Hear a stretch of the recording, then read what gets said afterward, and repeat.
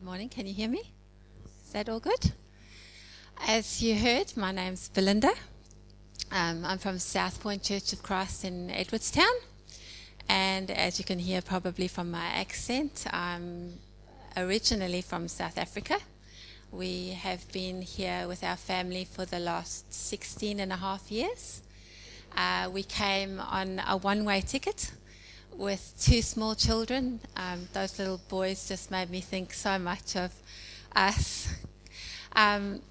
Two small children, no jobs, no friends. We'd never been in Australia before, believing that this is where God had called us to make a difference in the lives of others. And we've been trying to do that ever since. And now the boys are, if you could just bring up my photo, this is us. My sons are 24 and 21, sorry. And that's what my older son's girlfriend as well. And this is our photo from Christmas Day. So my message today is called The Darkness Between the Stars. And this photograph was taken on Christmas Day, as I said, and it's our Facebook profile photo, or our sunshiny moment in our family. All smiles, all looking happy, all great.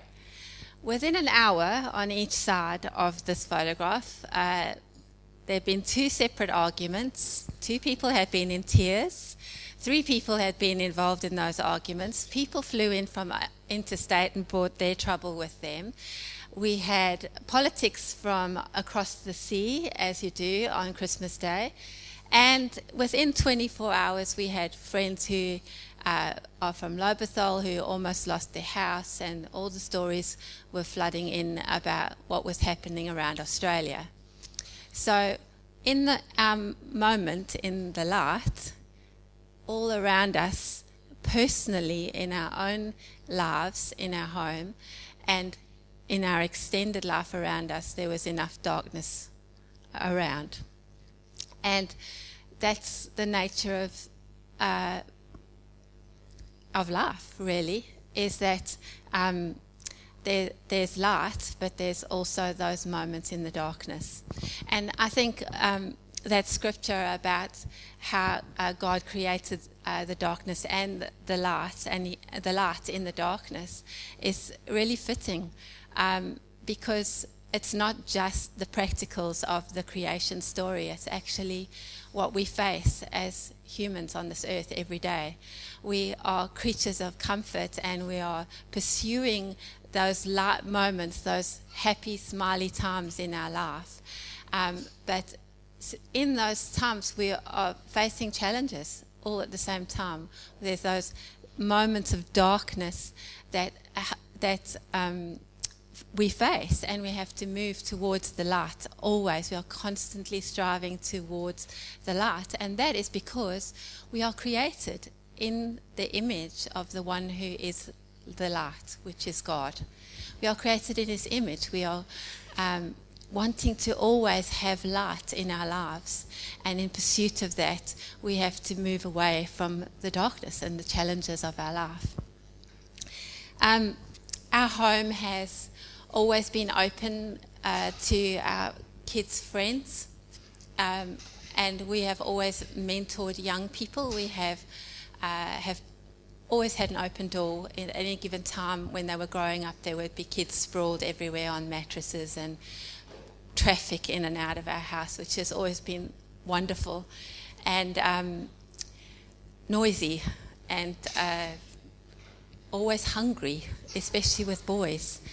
But we've always thought that it was an opportunity to have them in our home, to convey that spirit. We've not necessarily ever had, or we've had times that we've been able to talk to them, but just having them there, and the principle of me and my household will be saved, having that opportunity to pray for them while they were in our home, and having them know that we were open to always have conversations with them was what we do, and that's what we continue to do.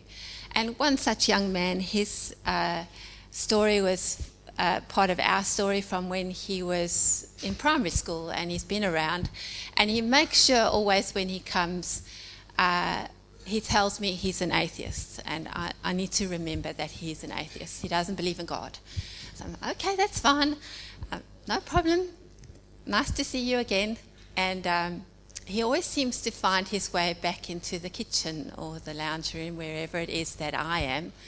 And we have these amazing conversations around God. So for an atheist, he's really interested in God. And he's really smart. He was studying to be an ambulance officer and hoping to get into medicine. So he's really intelligent, and we talk about the universe and all these great big concepts. And I'm like, okay. And we always seem to manage to get back to God in all of those. And he was the one who actually talked to me about the darkness between the stars. He's a bit melancholic as a personality, and he said he finds comfort in that nothingness between stars. That's what his analogy was. And I got to think about that and what is between the stars. And there's plenty of scientific viewpoints out there, like the light is still traveling towards us and our perception of it and all that. There's a whole lot of scientific stuff. But what is in that space? What is in that? And that is where our challenges are. That is where we are in pursuit of something better for us. We live our lives pursuing something that is better for us, or helping others to pursue what is better for them. And in that central place is always going to be, for me, and I'm sure for you, Christ. In the old days, when before radar and before satellite, they had this instrument. It's kind of a triangular-shaped instrument. Sailors had it, and that's how they would navigate. They would plot the distance between stars and the horizon, and then they would be able to find their way where they were. I think if I was a sailor, I would definitely be looking forward to night time so that I could find out where I was. And we don't actually look forward to being in the dark. That's why we have gone to such great efforts, and why our planet is possibly in trouble, to create energy so that we're always in the light. But the reality is that we often face dark times, and we have to move through those in some kind of way. The great heroes of the Bible, actually, all our stories in the Bible are connected to the challenges that those great heroes faced, those dark moments in their lives. If you think about Joseph, he spent almost 20 years in prison. From the time that he had his dream to the time he was in Pharaoh's court, he was in darkness. He made the best of that. And through his experience in that, we have the story, Joseph's story, and the story of his family. We have Moses, who spent 40 years in the back end of the desert after making a big mistake. His story became part of our story. And then we have David. The Psalms. You can often hear where David's at by the Psalms. Usually they start with his almost dying and his bones are rotting and he's very melancholic. But by the end of the Psalm, he has moved towards the light, which is God. And he's found his comfort and his strength in the light, in the light of God, in the comfort of God, in the arms of God. One of my favourite things to do, as I've said before, we were here on a mission. We have jobs. I'm a nurse, and my husband's an instrument technician, and we have life. We still pay the bills and have a house and all of those things. But we've always wanted to make a difference and mentor people and share the love of God and the fellowship of His Spirit with people. And for me, that's included journeying with people in various stages of life, but also particularly in areas of fertility or infertility. And I have this prayer wall at home, and I have all these beautiful faces of children who have been born out of those dark times of journeying with people through times where it just didn't seem possible. And I don't know, sometimes God doesn't answer prayers. I don't have an answer for those. Sometimes it happens for people and sometimes it doesn't. But I continue to pray anyway, in relentless prayer. In the New Testament it says shameless persistence in Luke. And sometimes we need to just be shamelessly persistent when we are facing those dark times. And journeying with people is one of those things that we do. We're not alone. So in each of your lives, you possibly have one person, hopefully have one person, that you're journeying with at any given time. And you have this community too. And we all share something in common in that it is our love for God and the fellowship of His Spirit. Even in our country at the moment, it's pretty dark. There's so much going on. It can be overwhelming to watch the news or to be on your Facebook feed and see this constant information coming through.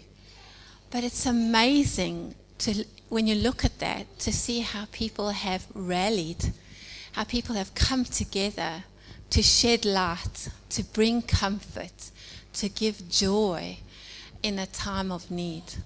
And that's what we're created for. Intrinsically, that's what we're created for, in the image of God, in the light that was within us. We want to share that with others. We want to help them in their darkness. And that's what we're created for. That's what makes us unique as human beings, is that ability to band together and share the comfort and the light that we have. In the Word, Jesus says, I am the way, the truth, the light. I'm the light of the world. I've come so that there will be no darkness. In times of need, it's important for us to come around His Word. I just find so much comfort in His Word. David talks about that the Word is a lamp to your feet and a light to your path. And traditionally, a lamp only gives you enough light to see just in front of you. It's overwhelming to think about what we face, even as a country. It's overwhelming, but we don't need to face it all today. We just need the light of the next step to get us through. In journeying with people, I love always to consider the road to Emmaus. I'm sure you all know that story. It's where Jesus has died, and there's two people in there on the road on a journey together. And apparently, historically, it's about 7 miles, which is just under 14 kilometers long. So it's a pretty long journey. And I think the analogy in that is that most of our journeys are long. Sometimes they take a lifetime for us to journey things through. But they weren't alone. They had each other and they had Jesus. And He journeyed with them even though they didn't know who He was. And sometimes in our challenges, in what we face in those dark times, we cannot know that Jesus is there, because our emotions cloud the way. It's not that He isn't there, because according to His Word, He's always there. And nothing can separate us from His love. Nothing. Nothing can separate us, not the darkness, not the challenges, not the height or the depth of it. Nothing can separate us from the love of God. And so when we journey together, to have a travel buddy through anything is probably the best part of life. One of the things I do every morning is I walk my neighbourhood, and usually that involves prayer. And the first part of my prayer is download. I just tell God everything. And then the second half of my walk is just be quiet and hear what the upload is, what I'm going to get back. And on my walk, there's a little old man, and he walks his dog.